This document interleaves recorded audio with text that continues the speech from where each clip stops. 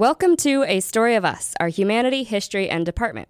This podcast is hosted entirely by the graduate and undergraduate students at The Ohio State University's Anthropology Department through the Anthropology Public Outreach Program, or APOP for short, and in collaboration with the American Anthropological Association.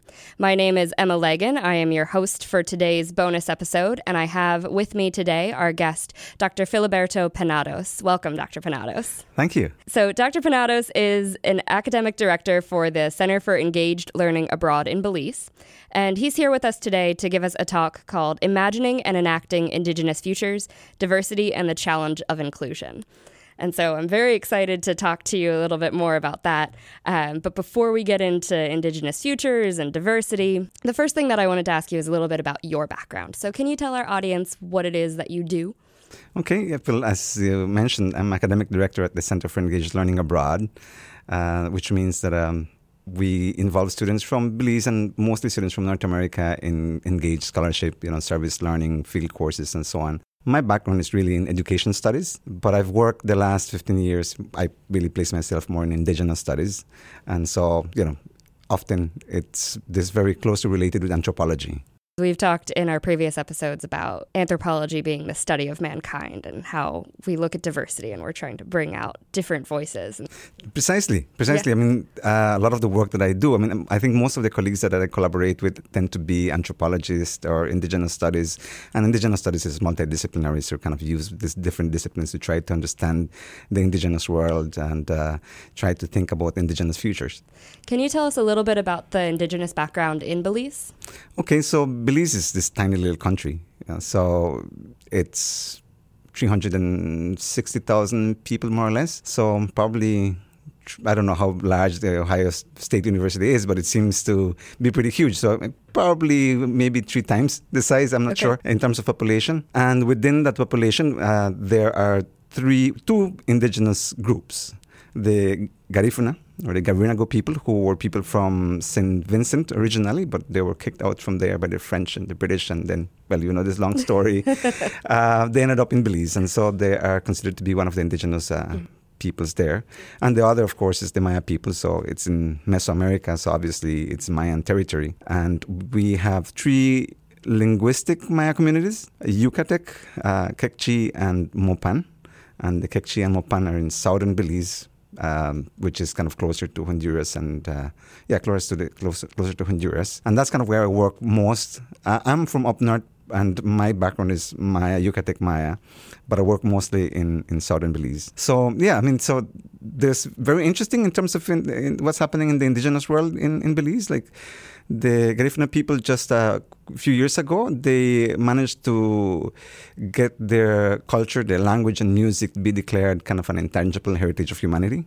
So it's a major achievement for them, And then within the Mayan world, and the Maya people of southern Belize have been engaged in the last 30 or 40 years in, there's been a lot of resurgence, struggling for their rights to land, and they secured court ruling that affirms that right. And so they've now been able to focus a lot more on thinking about an indigenous futures, which is really what I'm going to talk about later today. And I'm really excited about what is happening there. I think it's a very hopeful story. Yeah, so can you tell us a little bit about this story? Well, yeah. So the land rights struggle. The Maya people, as indigenous peoples all around the world, have always defended their lands, of course, because it is not just a space, but a place, right? A place to be. And so in the mid-1990s, the state of Belize had granted licenses to logging companies to extract timber from what lands the Maya people considered to be theirs. So they then, they voiced, of course,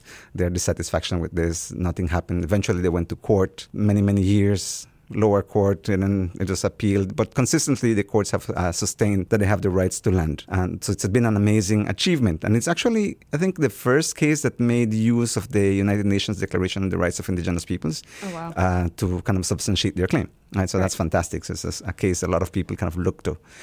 And it's a small population, if you think about it in terms of numbers, right?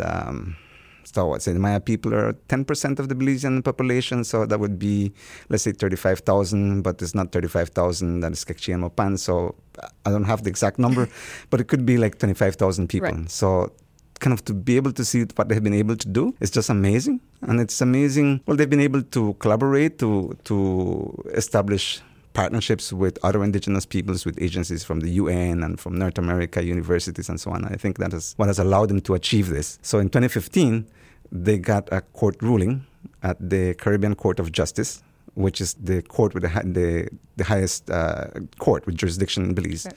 So that's kind of set the grounds. And so now, my people are saying, we went to court not to find out whether we have rights to our land. So we know that we do. So it's about land rights, but it's not about land rights. Mm-hmm. It is about more than that. It is one of the leaders recently. I was at a meeting and he said something to the effect of, it's about struggling for life and struggling for our life. Right. Okay.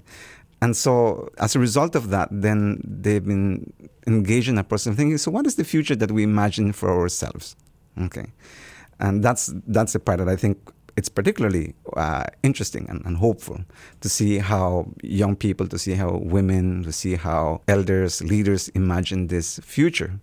And, it's nothing new perhaps, okay, mm-hmm. but it's amazing to hear their voices and to make a space for their voices in terms of how they imagine the future. Right. Yeah. So, if you think, so what kind of future do they imagine, right? So they, today at the talk that I'm doing, I'm going to be showing some of the work that I've done. So we had a process where we involved these participants in drawing out their notions of the future. Right. And also kind of notions of who they are. So basically we asked them to engage with two questions. Who are we?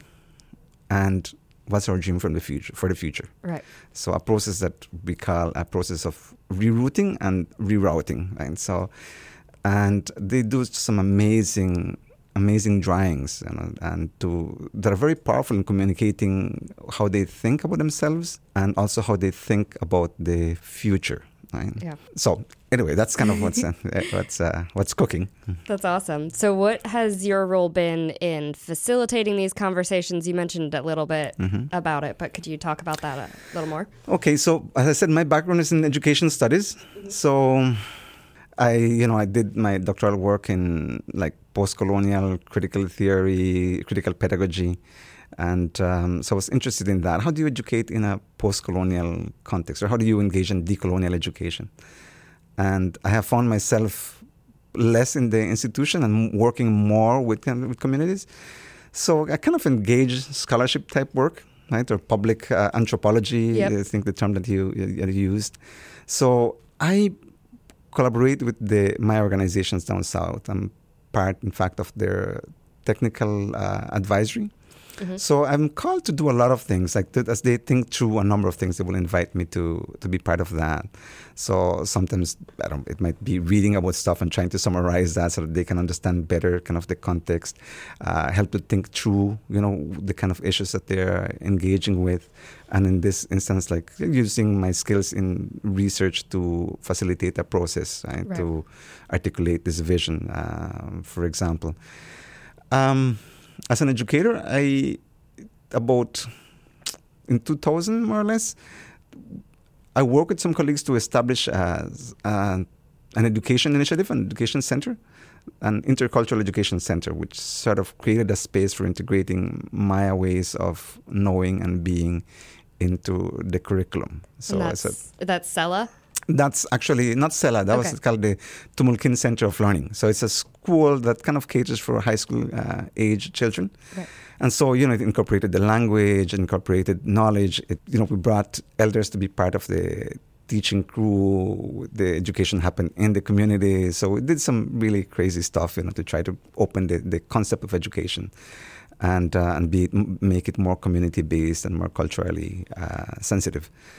And so that's one of the things. So that's one of the things I've done. Then I worked also at a regional level, looking at intercultural education. How might we grow what we had started at this center and expand it to other schools? And that was kind of my focus on education initially. And then, I'm called to think about land rights. So I've been part of a negotiating team sometimes for the Maya Leaders Alliance and the Alcalde Association there, and an advisor to that. And I said more and more now engage more as resource. I said bringing my training in academia to help support the work that my people are doing, bringing in the research capacity to do that. And for me, it is amazing. Yes, I'm doing a service, but the learning that that I get from that, to be able to participate in that, to think through these things is. I'm really grateful for that kind of opportunity. It sounds absolutely amazing. Just this idea of actually using the voices within the community in order to teach the community is just, I love that. Yes, it is. It is fantastic. And I said, you learn so much. That it makes you think differently. Yeah. Okay. One of the things that I'm engaged in is with the Center for Engaged Learning Abroad is we essentially provide opportunities for students from North America, in particular from US and Canada, who come to Belize on field courses or sometimes doing internships or doing courses. And we create these opportunities for students to involve with what is happening with Maya communities and other communities as well. But because I work with Mayan communities, it's kind of what I get excited about. We have Carleton University, for example, students from there who are coming this summer, and they're working with communities to think about mapping. How do Indigenous people think about mapping? Okay. And then how might contemporary forms of mapping might be useful to document how they are present in the land. Okay. And this is important because what's going to happen after the court ruling is the implementation of that court ruling, which means that kind of identifying where those lands are, okay, and titling them. So being able to document how they use the land and where that land is going to be very important. So it's engaging in that conversation with it. So it's an opportunity to do something with the community and also learn a great deal from the community. Yeah, all at the same time. All at the same time. So one of the things that we've also been doing with this podcast with our guests is we've been asking them, what advice would you give to students who are interested in pursuing either anthropology or education or this sort of outreach, Indigenous education, all of these things? Well, I think if you have passion, real interest in this, I think it's easy to find lots of opportunities. Think outside the box. I think nowadays, and I know that people go to their PhDs, and I know that the market for PhDs in the university is not exactly there. And my career has been a little bit like that. I went back to Belize, and my dream was, okay, I was going to teach at the university. Then I didn't have that opportunity, but eventually found that to be a little bit limiting in terms of what I wanted to do. So I think taking risks, like I just took out the risks and I said, you know what, I'm not going to be at the university. I don't know how I'm going to figure it out, but I really want to be engaged in these interesting, innovative things. And it has led to some amazing experiences. Yeah. When I left the University of Belize, I had a tenure-track job there. And this opportunity to establish this center, an innovative education center, came up. And I thought, yeah, why not? I'll do it. And I was fortunate to have my wife who was supportive. And then maybe a few months into the project, I was there kind of in a remote community. And I thought, okay, I've done it to myself now. Right? I left my job, which is secure, and I'm out here kind of in the middle of the jungle. What have I done? And I found that, a year after, I was being invited by, UNICEF and UNESCO and the university to come and talk a little bit about the thinking that we have developed in engaging in this and talking about the work that we're doing. So I think taking risks, sometimes we might think about careers and we plan our careers in a straight line. This is what I'm going to do. That's good. There's nothing wrong with that. But I think taking risks can take you into some amazing experiences. I always, tell my students I hope to inspire.